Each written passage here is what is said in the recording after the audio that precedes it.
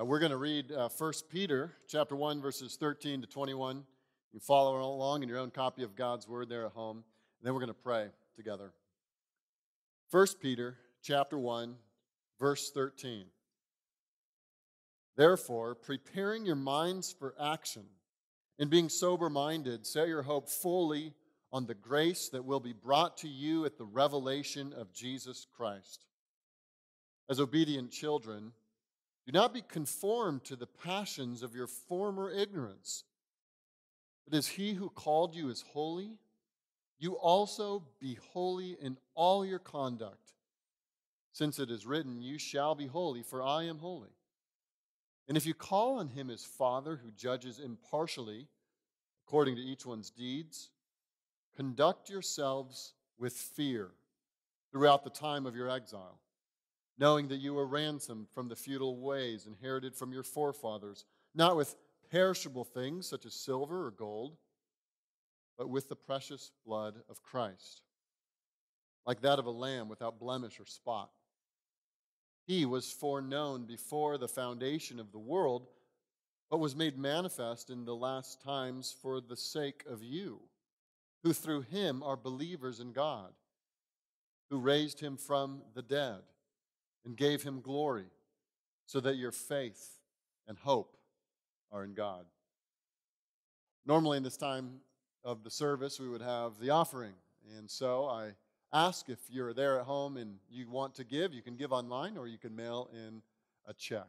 Thank you for your continued generosity. Would you join me in prayer? Father, we know that these days are unique, and the uniqueness of these days presents for us unique challenges. And we are reminded in this text that we are to set our minds on future grace that will be brought to us at the revelation of Jesus Christ. Lord, you remind us to live as if this world is not our home, as if we're exiles here, because this is not our final destination.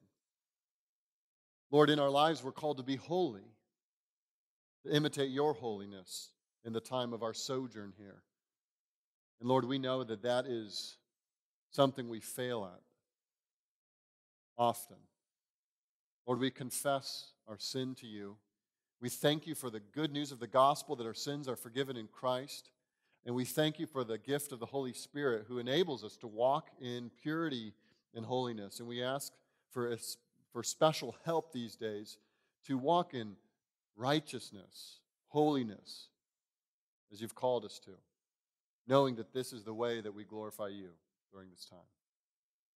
Lord, use this video that we're producing to bless people, encourage them, and remind them of who we are and what we're doing in this life.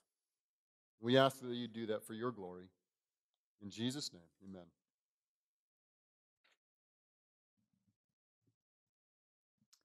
Join me in singing Fairest Lord Jesus.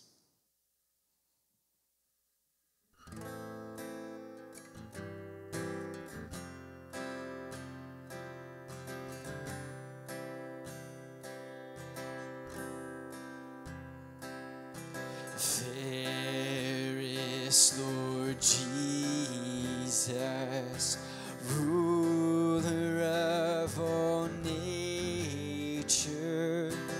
O thou of God and man the Son,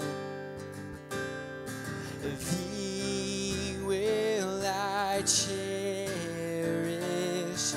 thee will I honor, thou my soul's glory, joy, and crown.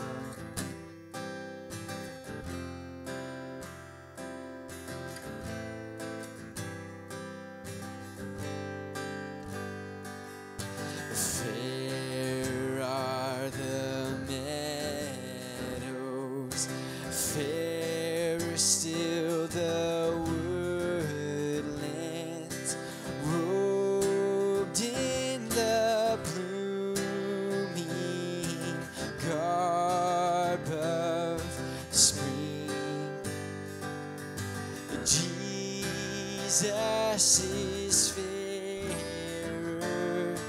Jesus is purer, who makes the woeful heart to sing.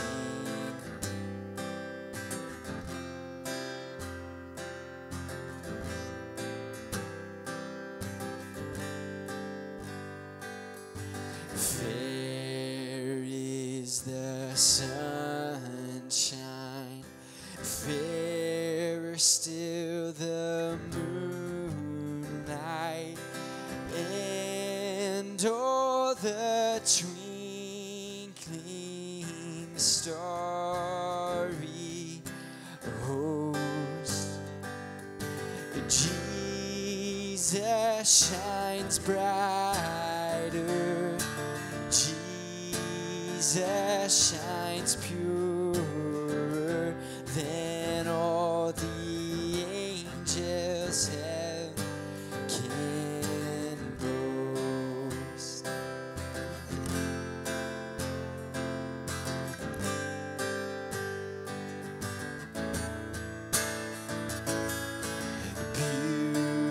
Beautiful Savior, Lord of the nations, Son of God and Son of Man, glory and honor, praise, adoration,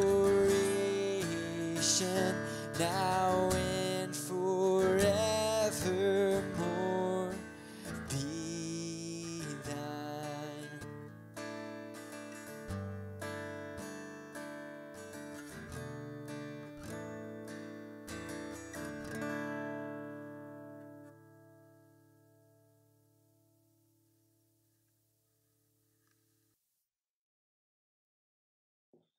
All right, well, good morning.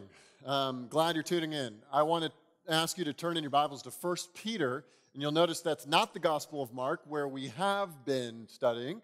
And the reason for that is because we're going to be taking a little break from Mark to address something that we think is really important, some things, some issues that are really relevant to what's going on right now. When I've been talking to people, there's almost, in every single conversation I've had, a similar theme. And that is the theme of disorientation. People are disoriented right now. Life is different. We're really missing something. There's a legitimate pain that many of us are experiencing in not gathering. Even if your life, even if your job has remained somewhat the same, the fact that we cannot actually gather together physically in a room, we are actually missing something valuable that the Lord actually intends for us to have. And so we're struggling. I mean, there's difficulty in this, and I think all of us are feeling it to varying degrees. I want to let you know that we are praying about this. I want you to be praying about this. Incredible amounts of wisdom are needed to really think through all the issues and really to go back to Scripture and ask the Lord what He would have us do in this situation. We're thinking about all the different questions. Could we use our land? Could we use our parking lot? Could we do something with the radio? Is there any way that we can do this gathering and be compliant with what the government's telling us to do? And yet it seems like every day almost we're getting new information about what might be happening or what is happening. So we're just asking the Lord to really lead us in trying to do our best to follow what God has told us to do in His Word. But I do think it's worth talking about. I do think there's a certain mindset that we need to have as we consider all the different challenges that are before us. There's a mindset that it will make or break us, I think, during this season. And really any season in our lives where we face trial, where we face difficulty, whenever we're facing a life that is not going according to the plans that we have set up, we need a mindset, a way of thinking, a perspective. And that perspective, we're going to call it this. We're going to call it the pilgrim mindset.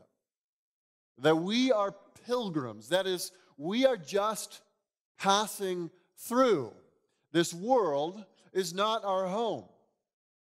That this place that we've built houses and church buildings, and we go to parks and we walk outside, this place is not our final destination. And there's a certain mindset there that creates a way of looking at life that really enables us to process all the different challenges we're going through more wisely, more biblically. And so we're going to do a little 4-week series. And who knows, by the end of the series, in the next 4 weeks, we could be actually gathering in person in some way. I don't know. But we're going to do the next 4 weeks. We're calling this series Priorities for a Pilgrim People, because that's what we are. We are a pilgrim people with a pilgrim mindset. And here are the 4 topics we're going to be discussing. This morning, this world is not our home. That's kind of the overall theme. We're going to talk about that this morning. Next week, we're going to look at this topic, under God and government. And so what does it mean to live as God's people who have been placed under a government in our land? The third week, we're going to talk about church unity. We know that everyone's going to come in and we're going to be excited to be together, and yet we also understand that there's going to be differences of opinions. And so we want to know how to fight for unity. And then when we want to get really practical, we'll go to week number 4, and we're going to ask the question, well, how do we have fellowship with people that we disagree with? We understand the basis for unity in the gospel, in His Word, but still there are going to be people with different conclusions. So how do we live in unity? The Bible actually has a lot to say about that. We're going to look at that from Romans chapter 14 and 15. Much of this series, however, though, we will be drawing from 1 Peter. 1 Peter was written in the 60s AD by, of course, the Apostle Peter, writing to churches under certain forms of persecution. The Emperor Nero, as you have probably heard, a cruel, anti-Christian emperor, is ruling. The people, the Christians, are in need of encouragement in the face of suffering. And so Peter, who is no stranger to suffering and opposition, he had faced it in his own ministry, read the book of Acts, he writes to these people. It's written, the book of 1 Peter, the letter, is written to a pilgrim people, really. It's written to people who are suffering, who are themselves disoriented. It's been said that whenever Christians are an opposed minority, the letter of 1 Peter becomes extremely valuable. Even historically, scholars have noted that the popularity of 1 Peter increases in places where Christians are marginalized. In other words, the themes in 1 Peter really are aimed at bolstering up and encouraging the faith of Christians who are living in a world that's not their home, a world that doesn't understand them, a world that sets them off to the side and marginalizes them. I want to show you this. So you can look at the first chapter in the very first verse. From the very outset of the letter, this theme is introduced. Peter introduces himself. He says, Peter, an apostle of Jesus Christ. And then he writes to those he's writing to, he says, to those who are elect exiles of the dispersion in Pontus, Galatia, Cappadocia, Asia, and Bithynia. He mentions all these places, but I want to go back to those 2 words, to those who are elect exiles. Elect exiles. The word elect, of course, has to do with God's choosing of these people. That God in eternity past, before the foundation of the world, chose a people for Himself to be redeemed by the blood of Christ and to be brought into relationship with Him. These people all throughout Scripture are called the elect. God's chosen people that he sets on his perfect saving love. But there's another word that's paired up with it. Exiles. Exiles. That is to say, they're not home. That is to say, they're scattered. They're pilgrims. They're elect exiles. And some have said that to be elect is to be an exile. In other words, that these two words are always tied together. That when God chooses you to be his son or daughter, and he draws you into a relationship with Christ by his sovereign grace, that he is drawing you out of the world, that he is giving you a new identity, that he is giving you a new home to look forward to, that this world is no longer your home, that there's a different home, and therefore you become a pilgrim in this world, an exile in this world. Election means exile. It means that we're aliens. In fact, you could go and see this in verse 17.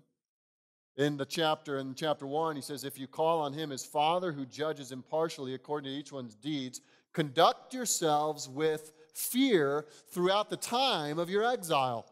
He calls their lives a time of exile. You think of your life as a time of exile, a time that you're not home, a time of disorientation? Peter used this metaphor. It was one of his favorite metaphors in this letter to bring it up. He brings it up again in chapter 2, verses 11 and 12. He says in verse 11, Beloved, I urge you as sojourners and exiles to abstain from the passions of the flesh. In other words, you have to understand your identity, that you are an elect exile, that you're a sojourner, that you're a pilgrim.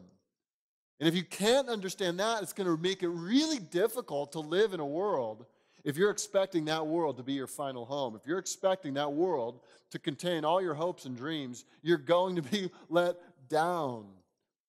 You're just passing through. You're an exile. You're a sojourner. This isn't your final destination. And so we're going to look at some of the features of the pilgrim mindset this morning. We're going to look at 4 features of the pilgrim mindset. These features will help you live in this world, in a world that is not always what we want it to be. It's the world we're living in right now. Here's the first feature of a pilgrim mindset that we're going to find in 1 Peter. As we kind of overview the book, here's the first feature. It is calibrated expectations. This is what we need to do. We need to calibrate our expectations. If we're going to listen to the message of 1 Peter, we must calibrate our expectations. You must calibrate, adjust your expectations. Sometimes false expectations can be really dangerous for people. Proverbs says, hope deferred makes the heart sick. There is sometimes a kind of heart sickness that can be introduced to our lives when we have certain expectations. We have certain thoughts of how we think that our lives should go, and then those thoughts are dashed. Those hopes are dashed, and we feel a kind of sickness, a kind of depression almost, a disorientation, a sadness. Expectations can be harmful. I don't know if you've ever had this experience where an otherwise pleasant time is ruined because you had certain expectations. Sometimes my family has a movie night planned, and we're flipping through the screen of all the different options of movies that we can watch. And I see one that I used to love when I was a kid. And this has happened to you, Mom or Dad. You go, oh, this is a great movie. Kids, you're going to love it. And you got to convince them to like this movie or to want to watch this movie. So you start hyping it up. You start raising their expectations. You say, this movie is so hilarious. You're going to love it. You're going to laugh so hard. We're going to watch it, and everyone's just going to enjoy this movie. Now, this has been my experience that Dad picked the movie, and I hyped it up big time.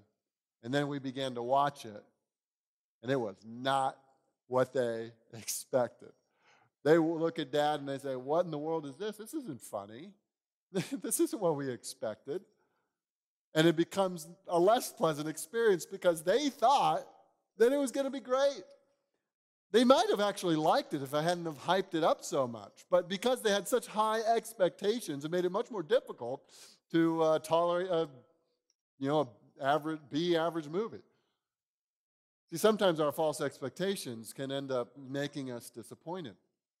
Now, how much more can high expectations for a movie, if that's such a little thing, it's not even a big deal, but how much more if you have certain expectations for your life?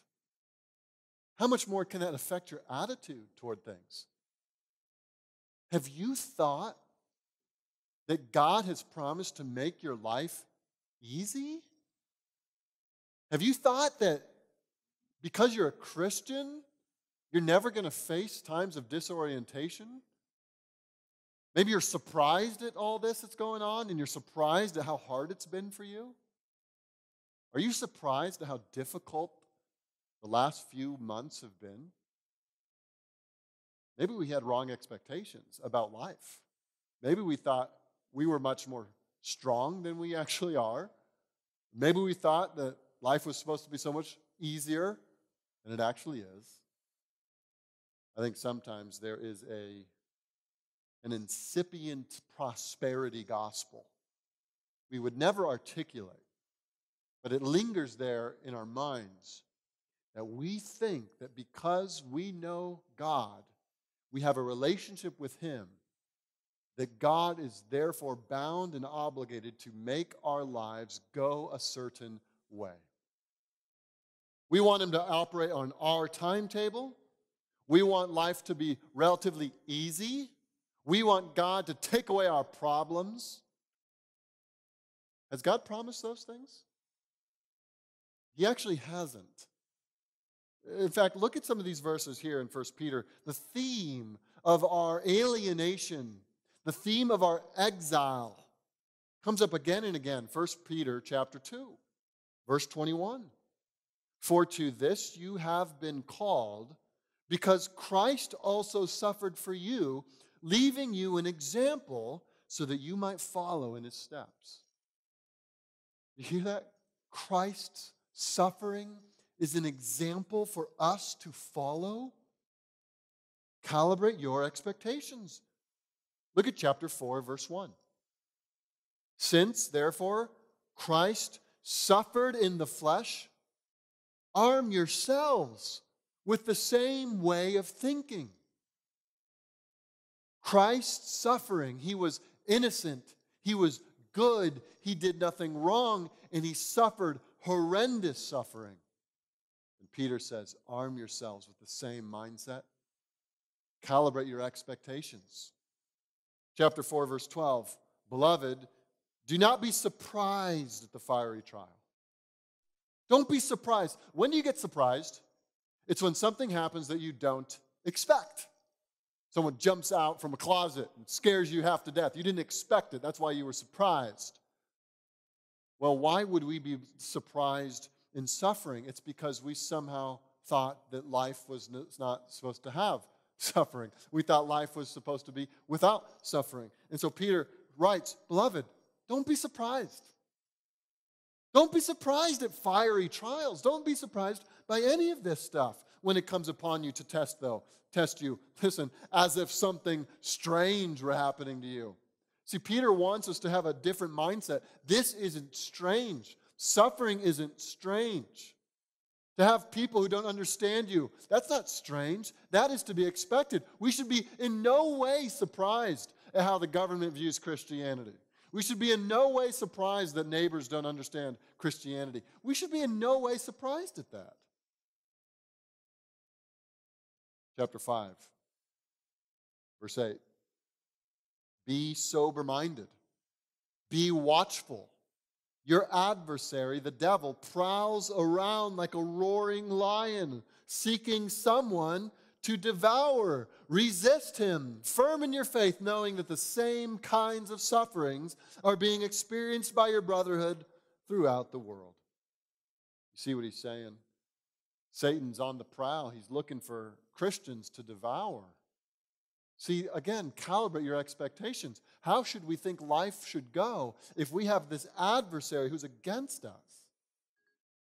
See, we should understand that God, though sovereign over all, during this season of life on earth, has allowed us to live as exiles, pilgrims.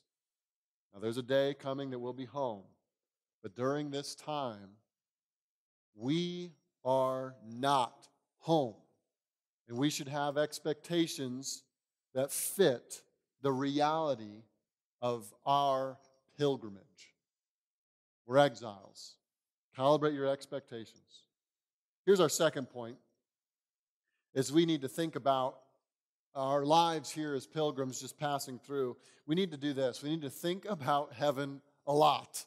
We need to be people who think about heaven a lot. And I'm not just saying think about the Far Side comic where someone's sitting on a cloud and has a harp in their hand and pearly gates. Not that kind of heaven. Think about the eternity that God has promised us, free from sin, new glorified bodies that do not suffer, in the new heavens and new earth, totally and completely restored, with our Savior, totally and completely free.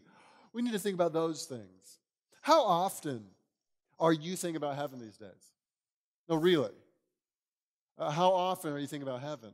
How often do you think about your salvation? You see, I think one of the things that needs to be dominating our thoughts these days in particular is the reality of our salvation. We should be rejoicing in our salvation. We should be thrilled about our salvation. You know what? If you're a Christian,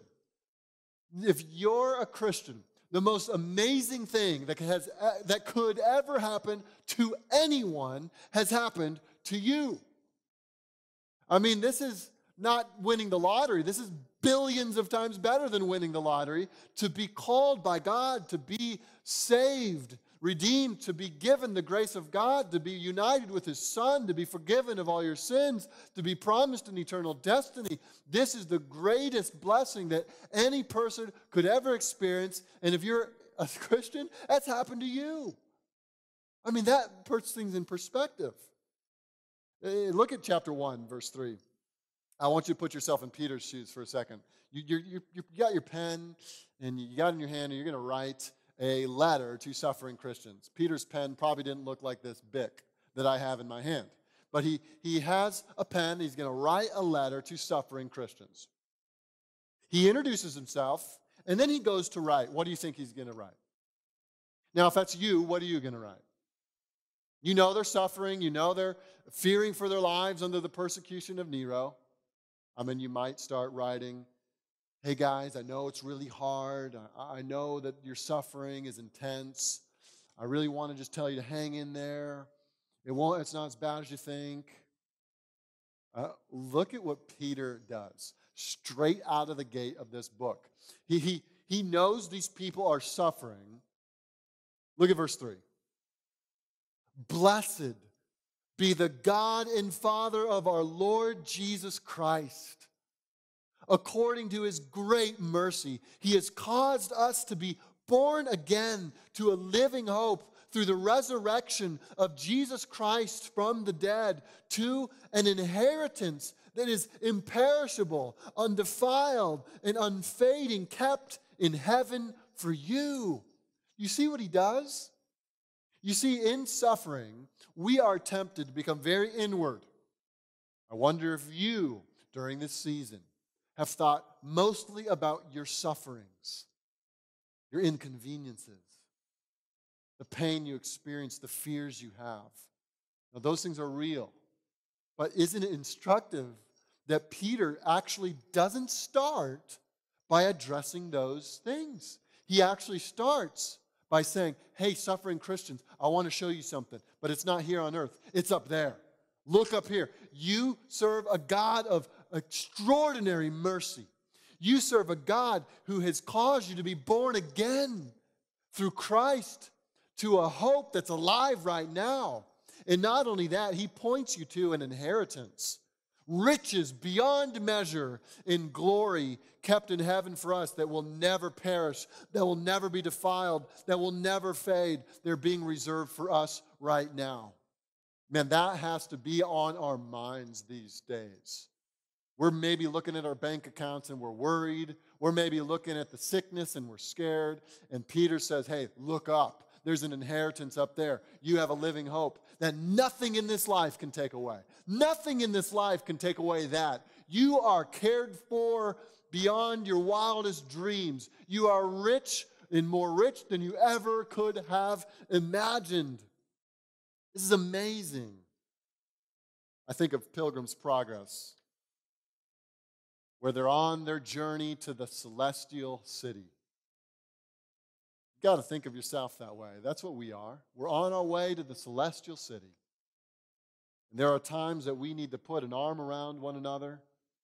We need to look off into the distance, and we have to point and say, hey, look, that's our home. It's not here. This is filled with distractions. This is filled with snares, temptations, detours. It's filled with a lot of things that really can scare us. This isn't our home. This isn't where we will live forever. This is a journey. This is an exile. This is something we're just passing through. Home's that way, the celestial city. Home is where our inheritance is. See, this is Peter's strategy to help suffering Christians who feel displaced, is to remind them they have home, and it's not here. They have a country that's really theirs, and it's not here. You look at verse 7. So that the tested genuineness of your faith, he's talking about going through trials, so that the tested genuineness of your faith, more precious than gold that perishes, though it is tested by fire, may be found to result in praise and honor and glory, listen to this, at the revelation of Jesus Christ. He points them to a day that the revelation of Jesus, that revelation of Jesus Christ, a day that we see Jesus for who he really is, that he is revealed to us in the way that we have never experienced yet in our lives. A time we actually get to see him. I think Peter's writing this. He could barely contain himself to write this. You know, if anyone's going to write about the revelation of Jesus Christ, it's going to be Peter. You know why? He was there on the Mount of Transfiguration, remember? He was there when he saw Jesus kind of peel away part of his humanity and shine forth the glory of his divinity. Remember that? He was the one that was bowed down. He was wondering what to do. Should we make a tent for you, Jesus? Matthew records that Jesus' face shone like the sun. Peter was there. And all throughout this letter, he writes about that day when everyone gets to see what he saw. The revealing, the revelation of the true nature of the Lord Jesus Christ. You see, so many people missed it when he was on earth. So many people didn't have any idea who he was because he walked around like a poor rabbi. But there is coming a day when all will see the true nature of the glory of the Son of God, and we will see that as well. He will come in glory and majesty, revealing the brightness of his splendor, and we will be in awe of Jesus Christ. Look at verse 13, chapter 1. Therefore, preparing your minds for action and being sober-minded, set your hope fully on the grace that will be brought to you at the revelation of Jesus Christ. That's where you set your hope. Not in this life. Set your hope on that day. It's coming. The day of the revealing of the glory of Jesus Christ. Look at chapter 4, verse 13. But rejoice insofar as you share in Christ's sufferings, that you may also rejoice and be glad when his glory is revealed. Oh, Peter saw a glimpse of it. But there's a coming day that the fullness of his glorious splendor is revealed, and every knee will bow, and every tongue will confess that Jesus is Lord. That's where we are to set our hope. Chapter 5, look at chapter 5, verse 1. He's speaking to the elders of the churches, and he says, so I exhort the elders among you as a fellow elder and a witness of the sufferings of Christ, as well as a partaker in the glory that is going to be revealed. Peter knew, I'm going to partake in this, and so are you. And he always is bringing his readers back to this reality. Look at verse 4 of chapter 5. When the chief shepherd appears, he's coming. You will receive the unfading crown of glory. Look at verse 10 of chapter 5. After you have suffered a little while, the God of all grace, who has called you into his eternal glory in Christ, will himself restore, confirm, strengthen, and establish you. There's a coming day when all your tears are wiped away, when all your pain is removed, that all your fears are squashed, all your worries flee. It is the day when Jesus comes and we see him and we realize that he is a chief shepherd, that he is always and ever, he's been leading us and kindly and gently shepherding us. He's been caring for us, and there will be a day where we'll see him as he is. Think about heaven. Think about the day we're home. Think about the celestial city. Jonathan Edwards used to pray, "Oh God, stamp my eyeballs with eternity." This is our hope. We're to set our hope here, not on the government, not on politicians, not in legislation, not in education, not in systems. Our hope is fixed on Jesus Christ. Our hope is fixed on the revealing of his glory on that day that he comes and he does uses all his power to restore creation to its original design and intent. So what do you do when your soul is cast down? What do you do when you're disoriented and anxious these days? You start thinking about your salvation. You start thinking about heaven. You start thinking about the revealing of the glory of Jesus Christ. Follow the example of G. Campbell Morgan. He said this, "To me, the second coming is the perpetual light on the path, which makes the present bearable. I never lay my head down on the pillow without thinking that perhaps before the morning breaks, the final morning may have dawned. I never begin my work without thinking that he might interrupt my work and begin his own. This is now his word to all believing souls till I come." We are not looking for death. We are looking for him. He will come. And we pray, "Come, Lord Jesus." So think about heaven a lot. Here's our third imperative, I think, from this letter that we need to draw out, something that we need to be thinking about, a mindset, the pilgrim mindset. And here it is. It's be holy. Be holy. This is a message all throughout 1 Peter as well. You can look and find it in chapter 1, verses 14 to 16. Look at this, verse 14. "As obedient children, do not be conformed to the passions of your former ignorance, but as he who called you is holy, you also be holy in all your conduct. Since it is written, you shall be holy, for I am holy." You see that? He even points out in the beginning of verse 14 that we're obedient children. We're to be his children. He's our father. There's a likeness that we bear to him. And so we're not to be conformed to the things of the world, but verse 15 says we should be holy. Why? Because God is holy. Our Father is holy, and if we're his children, we also ought to be pursuing holiness with all our hearts. You say, what's holiness? Holiness is a separation. Holiness is to be separated from the things of the world, the things of sin. It is to not be like the world. It is to be like God. The idea is consecration. It's that we're separated from the normal things, from the world. We're separated for a purpose, and that is for God, for his glory, and for his purposes in the world. That's what it means to be holy. Holiness doesn't mean we play around with sin. Holiness doesn't mean we take our sins, we don't take them very seriously. Holiness means that I am God's. I'm going to act like God's. I'm going to act like God in the sense that I am going to try with all my might by the power of the Spirit to be holy. Not allow sinful thoughts and sinful attitudes and sinful actions. See, because we're God's children and God is holy, we really care about holiness. Christians do. All Christians do. In fact, I would say that if you don't care about holiness, you're not a Christian. Because this is part of the way that God remakes us and transforms us when we are brought to a relationship with Jesus Christ.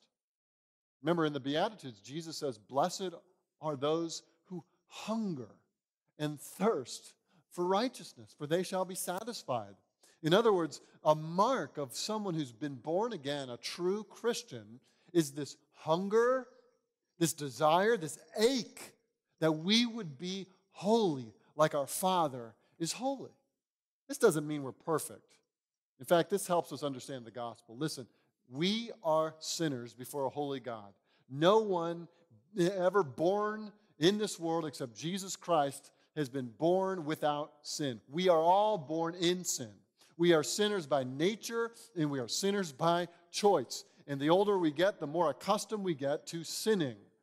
It's part of how we think. It's part of how we feel. The curse runs deep. Our fall, the fall that we took in Adam, is worse than we like to think. We're not holy. But what happens when the Lord saves us, we understand that if we come to Christ, we place our faith in Him, that He forgives our sin, and that He grants us His perfect holiness objectively to us. And now God, when He sees us, He doesn't see our filth, because our filth has been put on the cross and forgiven. Rather, He sees Jesus' righteousness.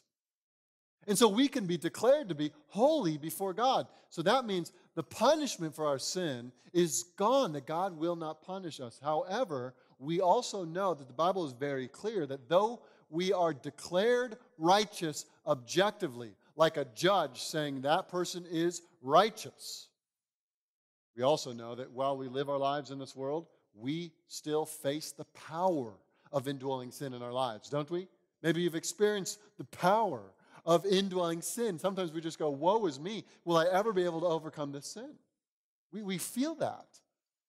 We also know that the God who has saved us has not left us on our own. He has given the Spirit to sanctify us. What do we call the Holy Spirit? We call Him the Holy Spirit.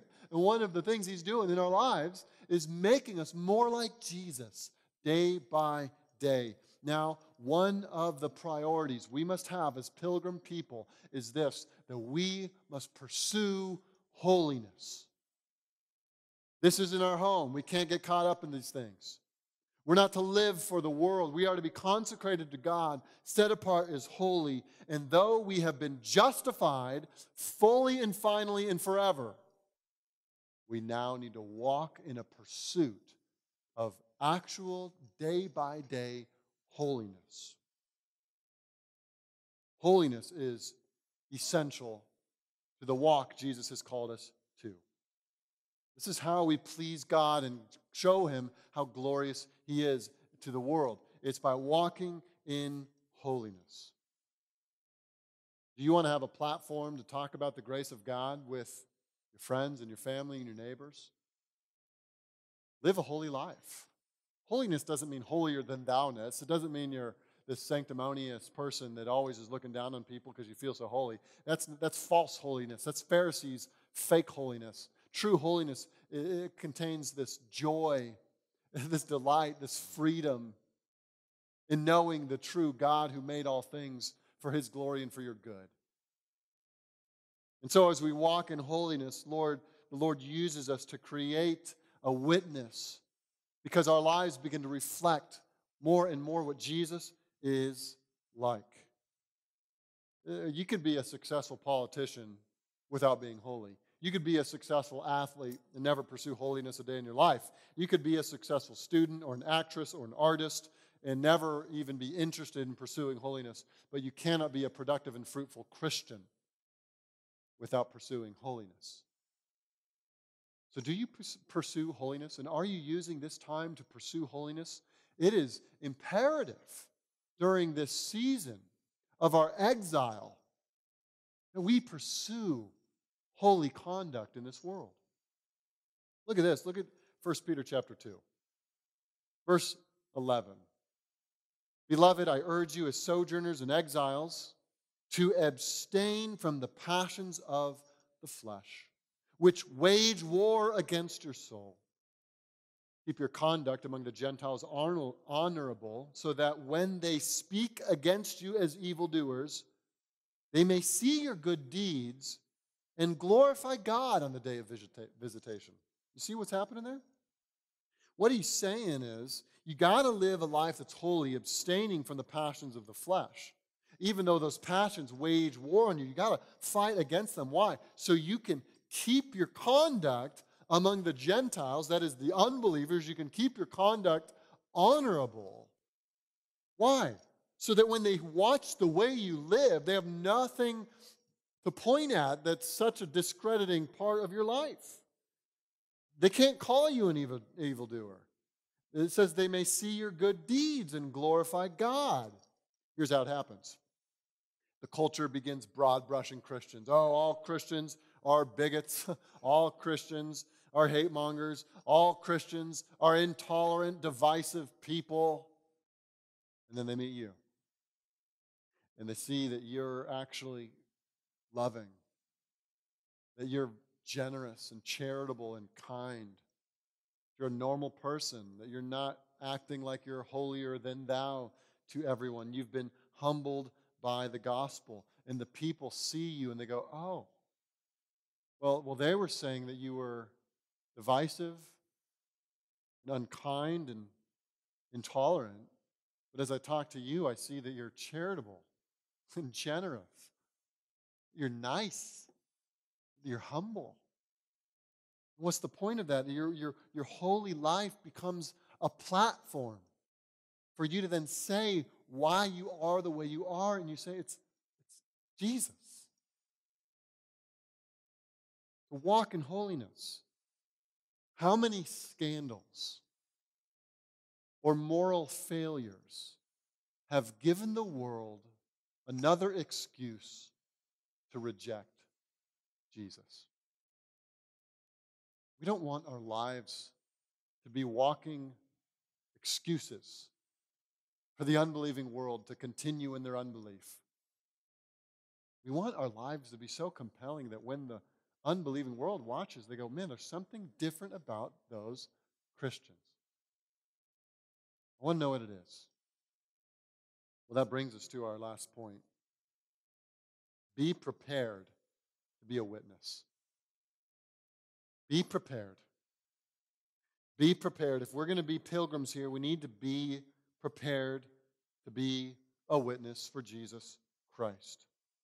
Look at chapter 3. Kind of all the themes that we've been talking about are brought together like threads in a braid.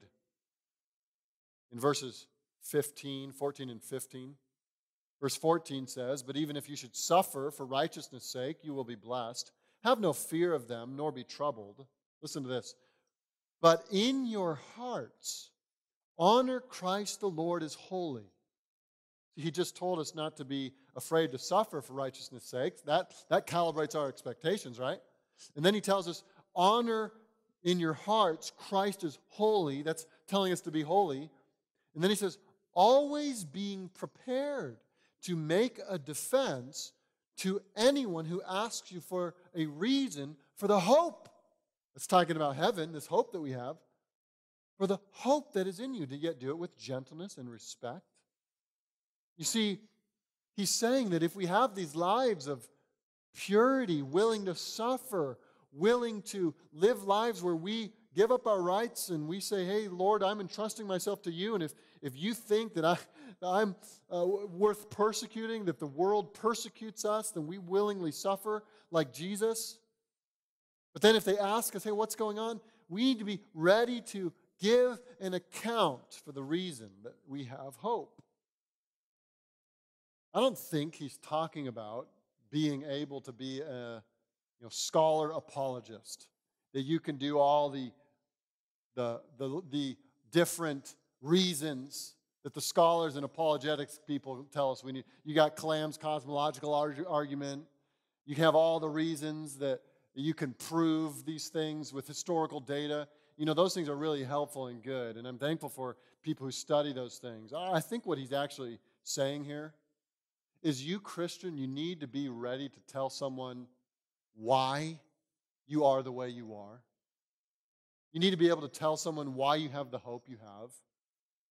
You need to be able to answer the question, why are you different? Maybe this is a question you could have around the table today at lunch. You could ask, what would you say if someone asked you why you have so much hope these days? If someone came up to you and said, why are you so hopeful? Could you have an answer for that? See, I think that's what he's saying. Why do you have hope? Because Christians ought to be living in such a way that we are filled with hope. We're not the ones worrying. We're not the ones anxious. We're the ones saying, hey, this is not my home. I can't put too much stake in what's happening in this world. I'm going to be in glory with Jesus someday. I care about this world and I care about people, but I'm not setting my hope here. And they say, wow, you live differently. What is the deal with your hope? And we say, here's the answer. I have a Savior. He's made promises. I believe them, and I walk in obedience to Him. That's why I'm different. Could you articulate the gospel? Could you tell someone your testimony? Can you explain why you have the hope you do? See, look at what 1 Peter chapter 2. Go back to chapter 2 and look at verse 9. He's giving these people who he's writing to an identity. He's helping them understand who they are. He says, you are a chosen race, a royal priesthood, a holy nation, a people for His own possession. Why? Look at this. That you may proclaim the excellencies of Him who called you out of darkness into His marvelous light. Why have you been saved, Christian? That you might proclaim the excellencies of Christ. Be prepared to talk about how excellent Jesus is, how glorious He is, how amazing His salvation is, how wonderful His grace is. Can you share the gospel? Now, if you're not a Christian and you're watching this, let me just tell you real quick what this hope is. See, our hope is not in this world. Our hope is not that we will figure it all out and fix all the problems. We understand that we cannot do that. And we understand that humanity is broken, that we are sinners, that we have lived in rebellion to a God who made us and loves us, and that our rebellion and sin is deserving of God's righteous punishment. We believe that. Now, here's the thing.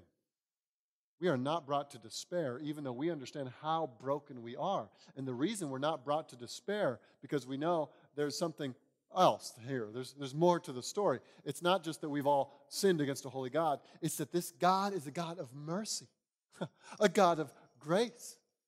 And so this God is interested in a plan of redemption.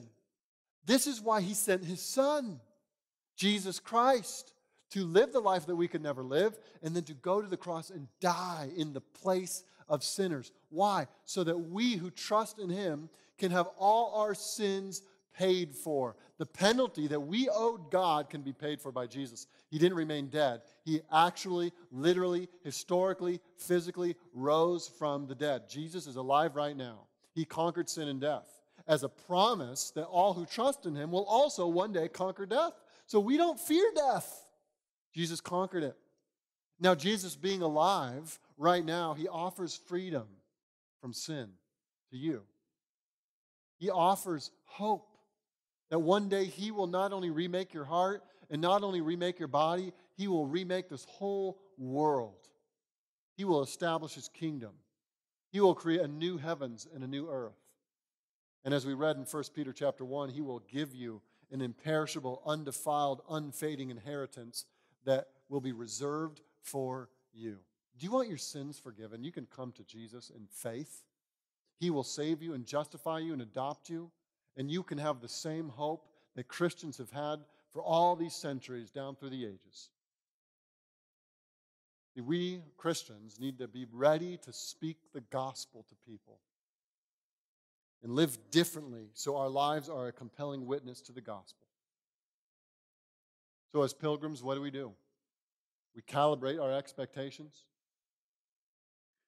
We think a lot about heaven and our home there. We We pursue holiness with all our hearts. And we're prepared to speak up about the hope that we have. Let's pray. Lord Jesus, thank you for the hope that you've offered us, the hope you offer to us in yourself. We are not our hope. Our ideas are not our hope. Our world does not contain our hope. You are our living hope. Lord, you will save. You will forgive. You will redeem. You will restore creation. All our hope is in you, and we walk as pilgrims here. Help us to have the right expectations. Help us to be pursuing holiness in the right perspective. And Lord, we ask for opportunities to speak your truth as your ambassadors here while we're on earth. Lord, help us to remember this world is not our home. In Jesus' name, amen.